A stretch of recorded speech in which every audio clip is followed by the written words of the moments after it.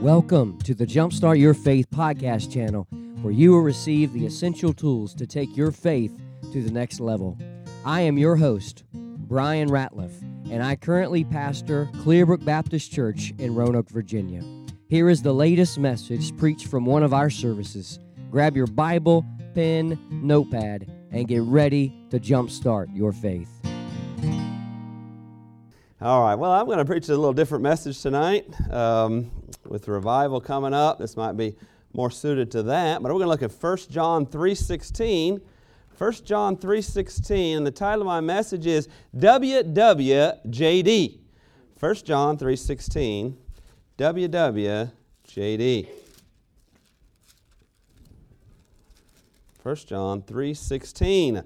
Well, I think, I can't remember exactly when it happened, but I feel like I was much younger, maybe a little bit above teenager years, and they came up with this WWJD. What would Jesus do? And it was all the rage. They had these bracelets, WWJD, and they had shirts that said WWJD. What would Jesus do? And I used to make fun of that. I'd be like, well, what would Jesus do? He'd die on a cross, so why don't you just die on a cross then? What would Jesus do? Well, when he was 13, he confounded the religious leaders of the day. So, Ruthie, you're 13. Start confounding Brian, Pastor Andrews, and myself. You're 13. So, what would Jesus do? Jesus would predict the future, and he would tell people everything they ever knew, like the woman at the well. So, get started doing that if you want to be like Jesus. But I thought a little bit more about that, and I said, you know, WWJD, what would Jesus do? And thought a little bit more about his life. And looking at this passage, I think maybe we can take those things actually as examples for ourselves, and we're going to try to apply some of those things tonight. We're going to start with 1 John 3:16. But you know, before we do that, I was thinking about some of the people who preach here. Pastor Brian, and I know I'm not going to have that same tremendous delivery and outline that Pastor Brian will have. Just not going to happen. And Brother Andrews, I'm not going to have those life lessons and that experience that he has. I'm just not going to deliver that tonight. And Brother Matthew, I'm definitely not going to have that awesome hair and that good beard he has. It's just not going to happen when I preach. But I am going to have something that all those men had when they preached. I'm going to have the thing that every man needs to have when he preaches. I'm going to have my copy of the inspired, inerrant, infallible, preserved words of the living God. Amen. David said it this way, the words of the Lord are pure words as silver tried in the furnace of earth, purified 7 times. Thou shalt keep them, O Lord, thou shalt preserve them from this generation forever.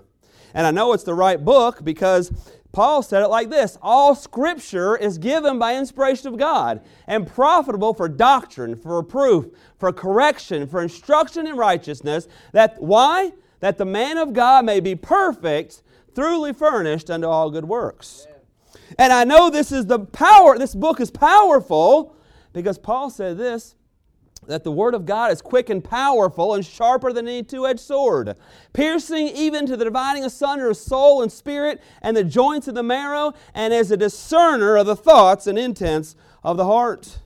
David said, Thy word is true from the beginning, and every one of thy righteous judgments endureth forever. Jesus said, the words that I speak unto you, they are spirit and they are life. He also said that heaven and earth shall pass away, but my words shall not pass away. He also said, one jot or one tittle shall in no wise pass from the law until all be fulfilled. And I know that we're saved by this book.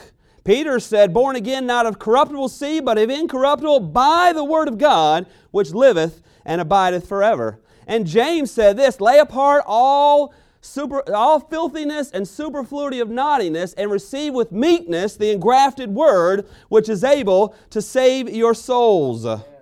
And I know this book is designed for me and my growth. The Bible says, how can a young man cleanse his ways? Right. By taking heed thereunto according to thy word. He said, thy word is a lamp unto my feet and a light unto my path. And he said, thy word have I hid in my heart that I might not sin against thee. I know we got the right book, and I know we got the right message because it comes from the right book. Amen. So we're going to read here, and like Bill likes to say, though, before we get started here, we're going to sharpen our sword a little bit and we'll say a quick prayer. Lord, we thank you so much for your word and for the message that's going to come tonight from it. We ask that you help us apply it to our lives. In Jesus' name we pray, amen. 1 John 3:16 says this, "Hereby perceive we the love of God, because He laid down His life for us, and we ought to lay down our lives for the brethren."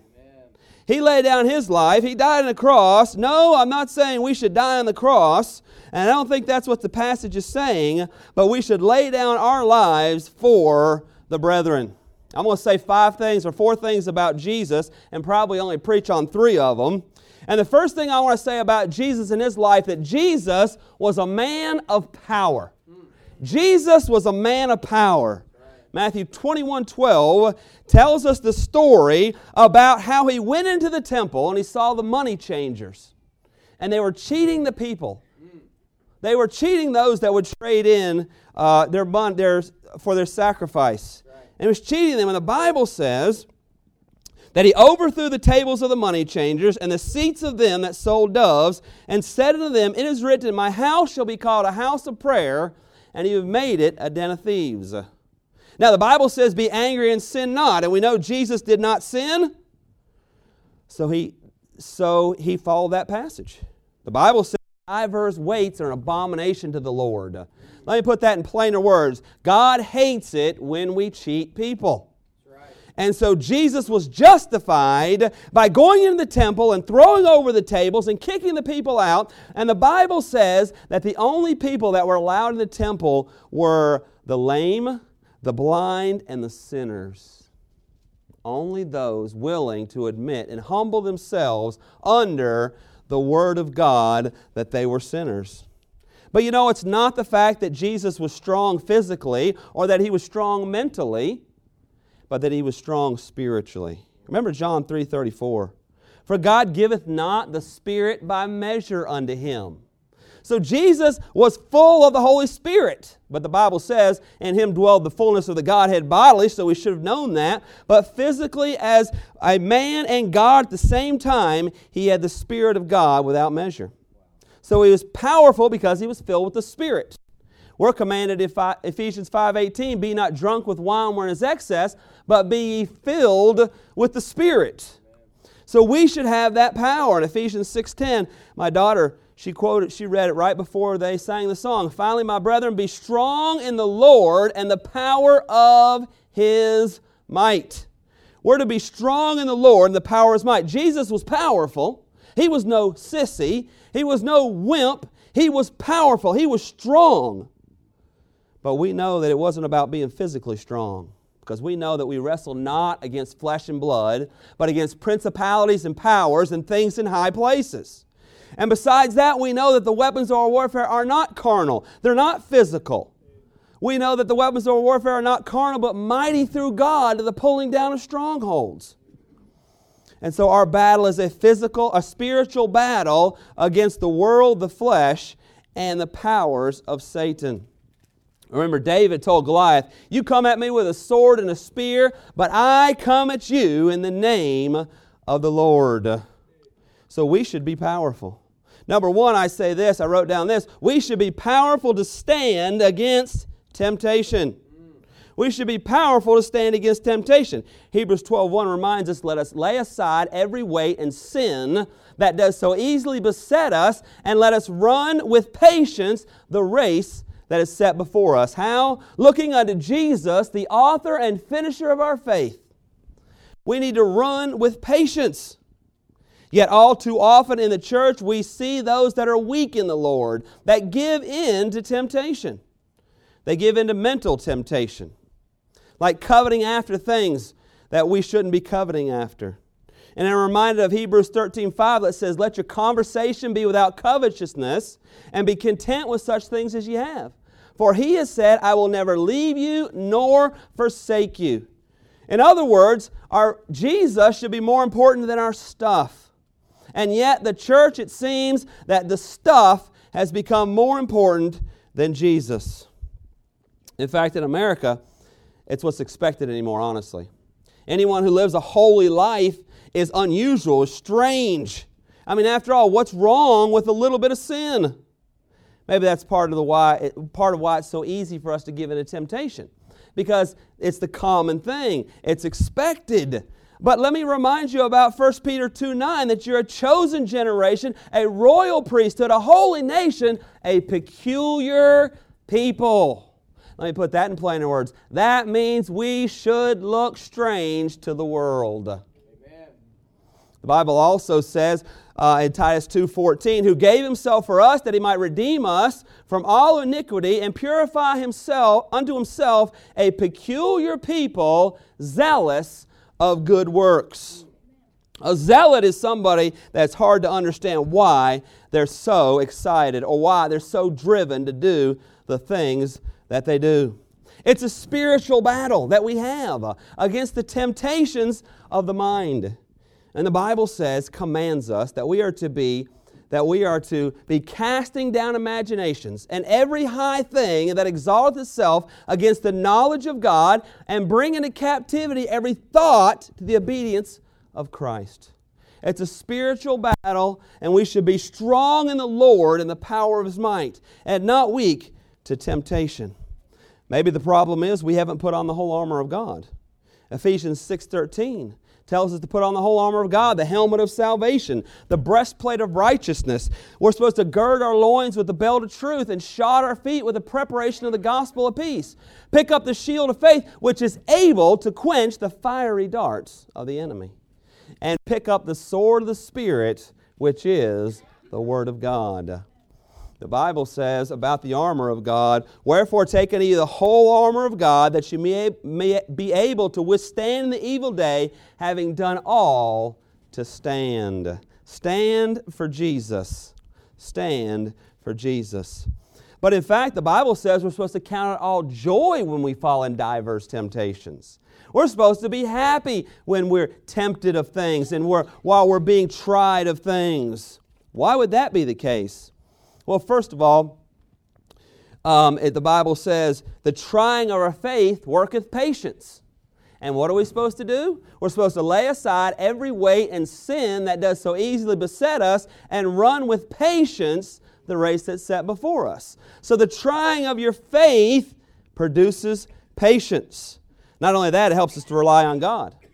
James tells us that if any man lack wisdom, let him ask of God, who giveth to all men liberally and upbraideth not. And then thirdly, when we endure temptation, the Bible says that we shall receive the crown of life, which is reserved for those that love Him. And then number two, the second thing under Jesus was powerful, and so should we be strong in the Lord and the power of His might. Number two, I said, we should be powerful to stand up for Jesus. We should be powerful to stand up for Jesus.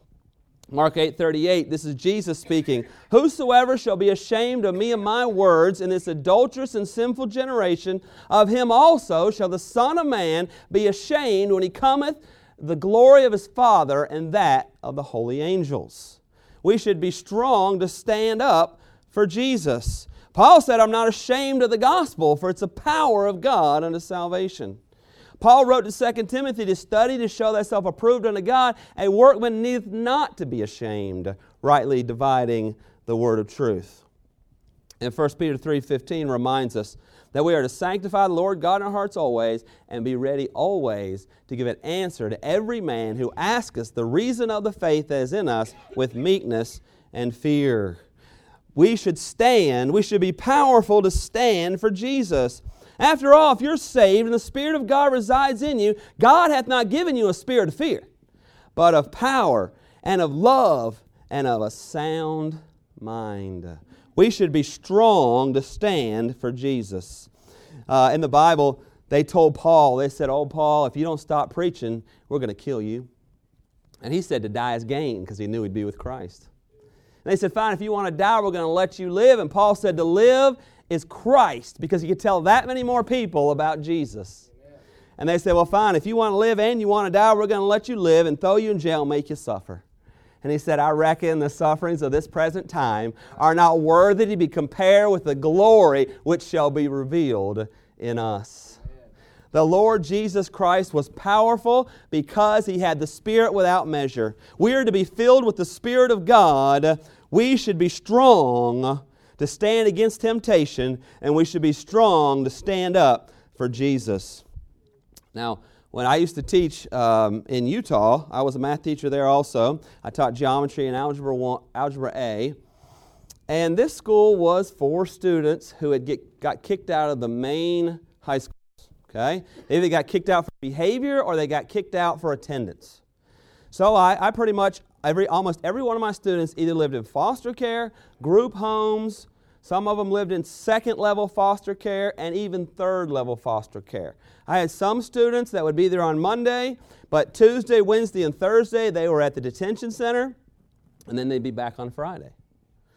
And so at the end of the school year, we had Utah, where we live in Utah is a wild place, okay? We had like the biggest Baptist church within like an hour and a half before you got to Salt Lake City. And we only had about 50 people, and about 20 of them were kids. Yeah, the majority of the Baptist churches had about 8 to 10 people that attended on a regular basis. And there was only about 8 or 10 of them churches around us, I think that's about right. And I remember I wanted to invite all those young people to our church, and so I did. I invited everybody that went to my school. And I didn't care what they said because it was the end of the school year, and they had already laid me off for the next year, so it didn't make any difference. I invited every kid I could. And we had my van, and did we have a car then? We had 2 vehicles, and we bussed like these 50 kids in 2 small vehicles. Not like a van like this, just our personal van. And we bussed all these kids from church, from the school that day on a Friday night.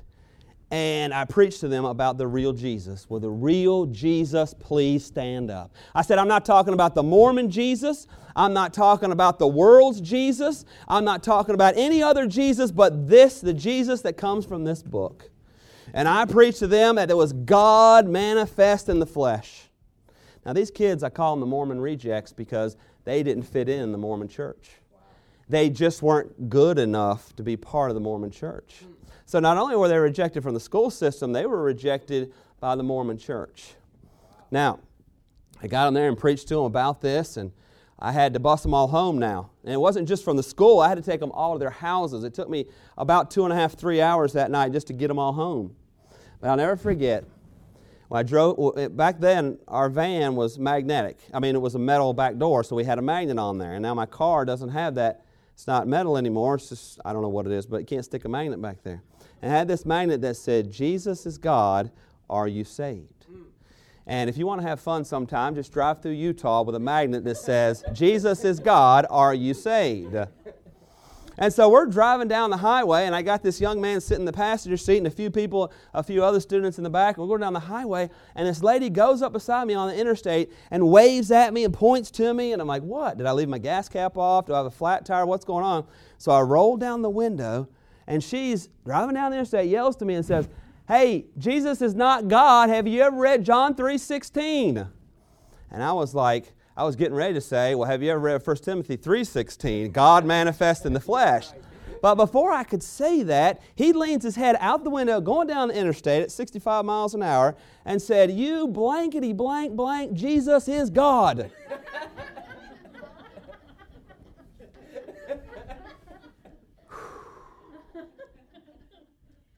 Now, I'm not advocating for that. I don't think that was a good thing. But I thought about it some more after that day, and I realized the only thing he had known was the Mormon church. The only thing he had known was being a reject from the Mormon church. And that wasn't right. But you know what? I would rather have him beside me than some believers that I know, because at least he would stand for Jesus when the time came. He would tell you that Jesus was God, and he had just met the real Jesus about 30 minutes ago. Stand for Jesus. Well, not only was Jesus a man of power, but Jesus was a man of prayer. Matthew 26:40 says this, and he cometh unto his disciples, and finding them asleep, and saith unto Peter, what, could you not watch for me 1 hour? Watch and pray that ye enter not into temptation. The spirit indeed is willing, and the flesh is weak. I'd hate for Jesus to show up at our church services or at our prayer meetings or at my house when I'm praying. He'd be like, couldn't you wait with me just 5 minutes? Wow. Couldn't you just pray for 4.5 minutes? That's the way He might be with us, because the disciples couldn't make it an hour. Sometimes our prayers don't even last 5 minutes. And I know Philippians 4:6 says, "Be careful for nothing, but in everything, by prayer and supplication and with thanksgiving, make your request known unto God." Jesus was a man of prayer. He prayed all night long. So I had a couple of things under that. I'm going to skip over a few things. But number one, Jesus prayed for hours. I said that. He prayed for hours. Martin Luther said, "I have so much to do that I shall spend the next 3 hours in prayer." Abraham Lincoln was the one who said that if he was going to cut wood for 8 hours, he'd sharpen his axe for the first hour. So we need to sharpen our sword. We need to sharpen our lives with prayer. Amen. And I know we're commanded to pray without ceasing, the Bible says. So first of all, Jesus prayed for hours. But second of all, Jesus prayed for things that matter. Look, Jesus' prayers weren't about the little tiny physical ailments that we have. He didn't pray for a new job or for more money. He didn't pray for those things. His prayers sounded something like this: "Forgive them, for they know not what they do." His prayer says something like this: "If it be possible," as He faced the cross, "if it be possible, let this cup pass from me. Nevertheless, not my will, but thine be done." Jesus prayed about things that mattered, and He told us, pray that the Lord of the harvest would send those that might be able to reap the harvest. He said, look, the harvest is white already. Pray for the harvest. I know the Bible says, in the Lord's Prayer, it says this, it says, "Give us this day our daily bread." And there's nothing wrong with praying for what we need. Jesus told us to do that. But that wasn't line 1, 2, or 3. The Bible says when we pray, we're supposed to pray in a specific way.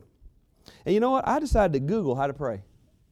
I thought Google is going to be terrible. It's going to have some terrible stuff on here. And I'm not going to like it. I'm going to make fun of it. I can't wait. But guess what came up?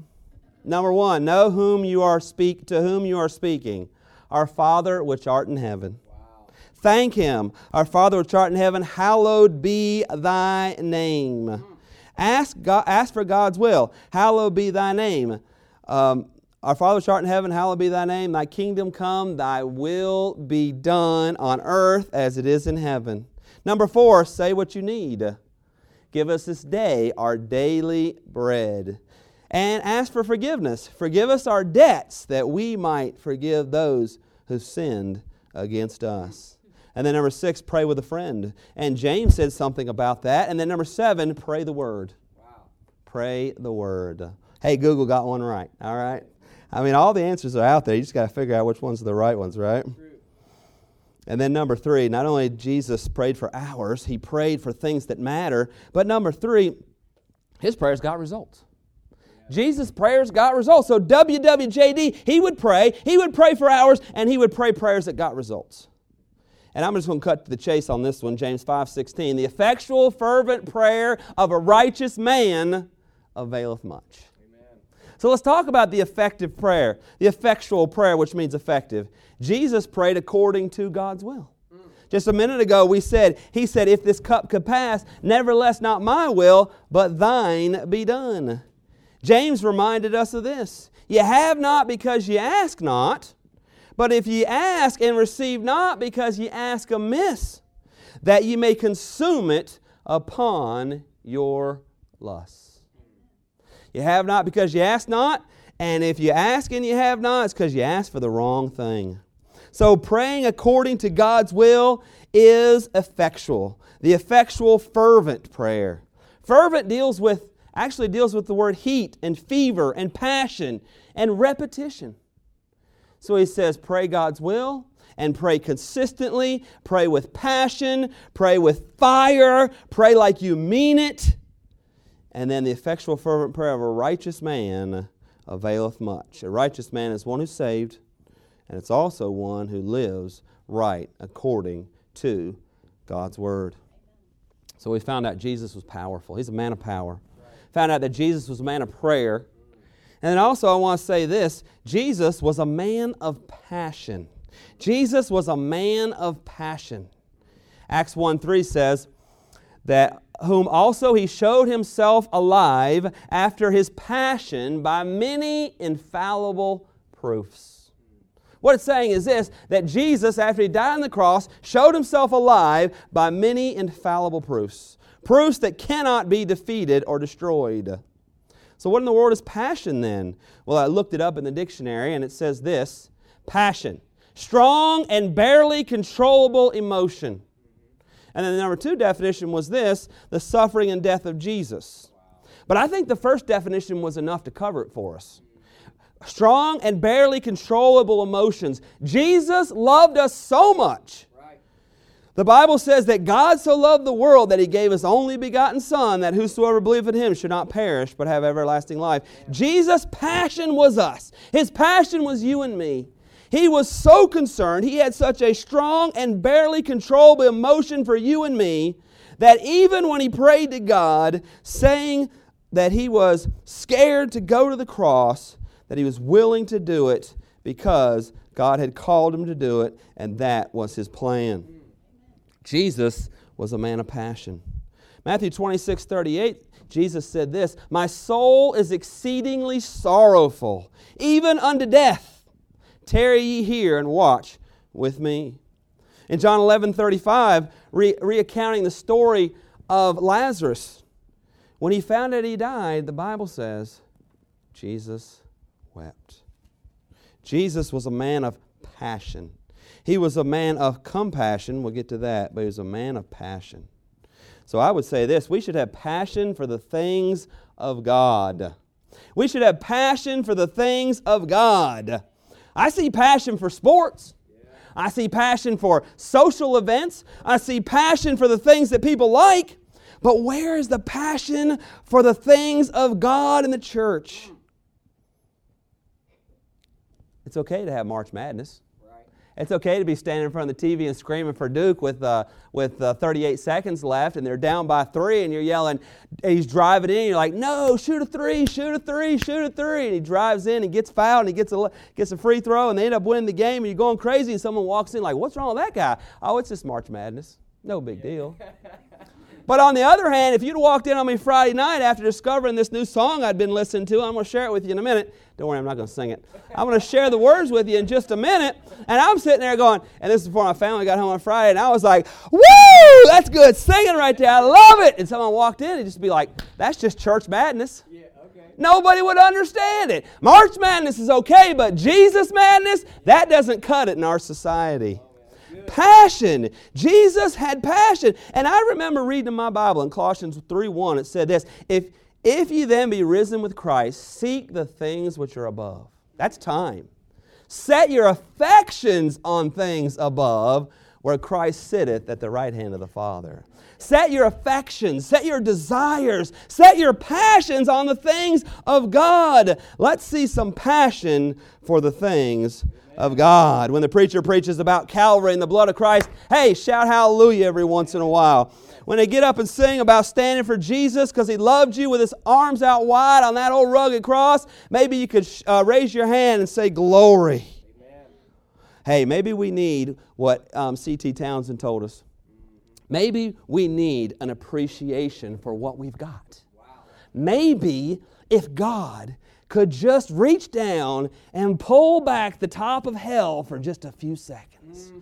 And we could hear people shouting and screaming in agony and pain. We would be reminded of what Christ did on the cross for us and what we deserved. And maybe it would motivate us to show passion for what Jesus Christ has done for us. Amen. You remember Lazarus and the rich man goes to hell.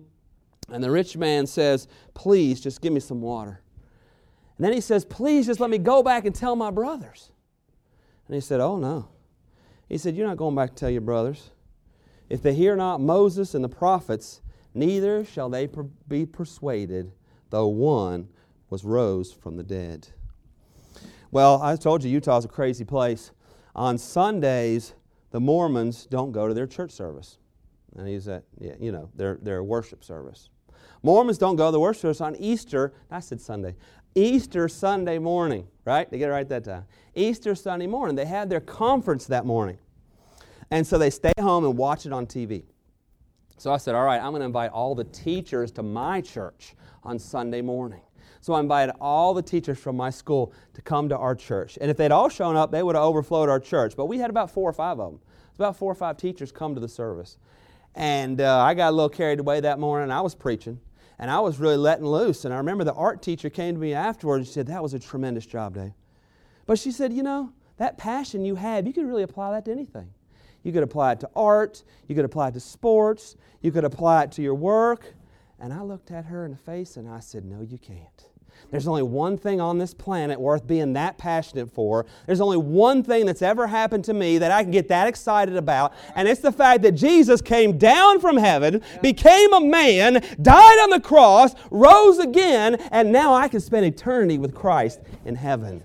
That's what you should be passionate about. And everything else should come second. He was a man of passion.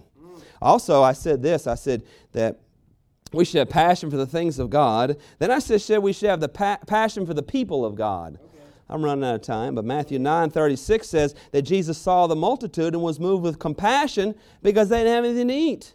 Matthew 14:14, Jesus went forth and saw a great multitude and was moved with compassion toward them, and He healed their sick. Mark 8:2, I have compassion on the multitude because they've been with me 3 days and have nothing to eat. Matthew 20:34, so Jesus had compassion on them and touched their eyes, and immediately their eyes received sight. WWJD, Jesus had compassion on the people. We should have compassion on people. Remember the verse, 1 John 3:16. Hereby perceive we the love of God, because He laid down His life for us. We ought to lay down our lives for the brethren. We should also lay down our lives for unbelievers and talk to them, because Paul said this, I beseech you therefore, brethren, by the mercies of God, that you present your bodies a living sacrifice, holy, acceptable unto God, for this is your reasonable service. He died for you. You should live for Him. We need to lay down our lives for others because what He did. And then thirdly, we should have passion for the Word of God. I promise I'll make this fast, even though this is going to be my longest point. We should have passion for the Word of God. Here's what David said. Thy word is very pure, therefore thy servant loveth it. Right. Thy word is very pure, therefore thy servant loveth it. Wouldn't it just be great if a modern theologian or some of these modern church preachers had wrote that verse? They might say something like this. Well, God's word is very encouraging, therefore I like it some. Okay. Or maybe it would have said this. That God's Word is really just stories collectively that somehow put together the ideas over which the world began, and the argument that there is a divisive position between sin and between evil and good, and in the end, good wins anyway. So therefore, your servant occasionally mentions it or reads it. He said, therefore thy servant loveth it. We should have passion for the Word of God. I listened to the preacher when I was like 21 or 22, and he said he's supposed to read 30 pages a day. And he said it like, that was normal. And so I was like, okay. I grew up in a charismatic church, okay? And I was coming over to the Baptist, and I want to know all the answers. I was like, finally got me a Baptist minister that's going to tell me everything about the Word of God. He said you read 30 pages a day, so I started reading 30 pages a day. I tore this thing up, 30 pages a day, couldn't stop. And like a year and a half later, I just ran out of steam. I couldn't do it anymore. And I found out that he was a speed reader, and 30 pages a day didn't take him much time at all. Wow. So I don't read quite that much anymore, but I do love to read the Word of God. All right, this is it. I'm closed with this. But if you don't have some passion right now, let me see if I can help you with the words of that song that I was shouting to Friday night at home at my house. His heart was broken. Mine was mended. He became sin. Now I am clean. The cross He carried bore my burden. Anybody getting excited yet? Anybody falling asleep yet? You still awake? All right. Here's another one for you. Let's see if this doesn't light your fire, your wood is wet. Here we go. The nails that held Him set me free. Oh, woo! Well, we just need to read this. After they sing, I just read this. Oh, man. His scars of suffering brought me healing. He spilled His blood to fill my soul. His crown of thorns, and this is where I started shouting, His crown of thorns made me royalty. His sorrow gave me joy untold. He was despised and rejected, stripped of His garments and oppressed. I am loved and accepted, and I wear a robe of righteousness. Man, I wish I could sing right now. I really wish I could sing. Oh, and here's the chorus. His life for mine, how can it be? How could it ever be that He would die for me? God's Son would die to save a wretch like me. What love divine, He gave His life for mine. Where is our passion, church? Where is the almost uncontrollable emotions that show up on the sports field, that show up at our workplaces? Where is it when it comes to Jesus Christ? And for completeness' sake, I'll give you my fourth point, but I'm not going to preach it. Jesus was a man that preached the end of the world, that preached the end of the world.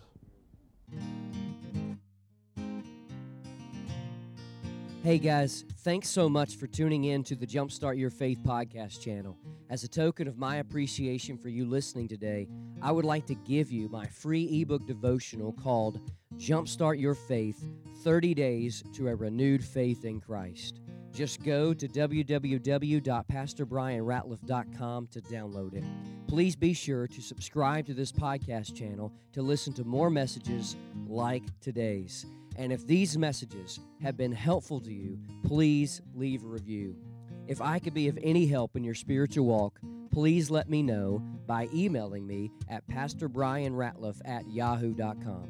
And one last thing, if you're in Roanoke, please consider joining us for one of our worship services at Clearbrook Baptist Church. Until next time, may God's blessings be upon you and have a great week.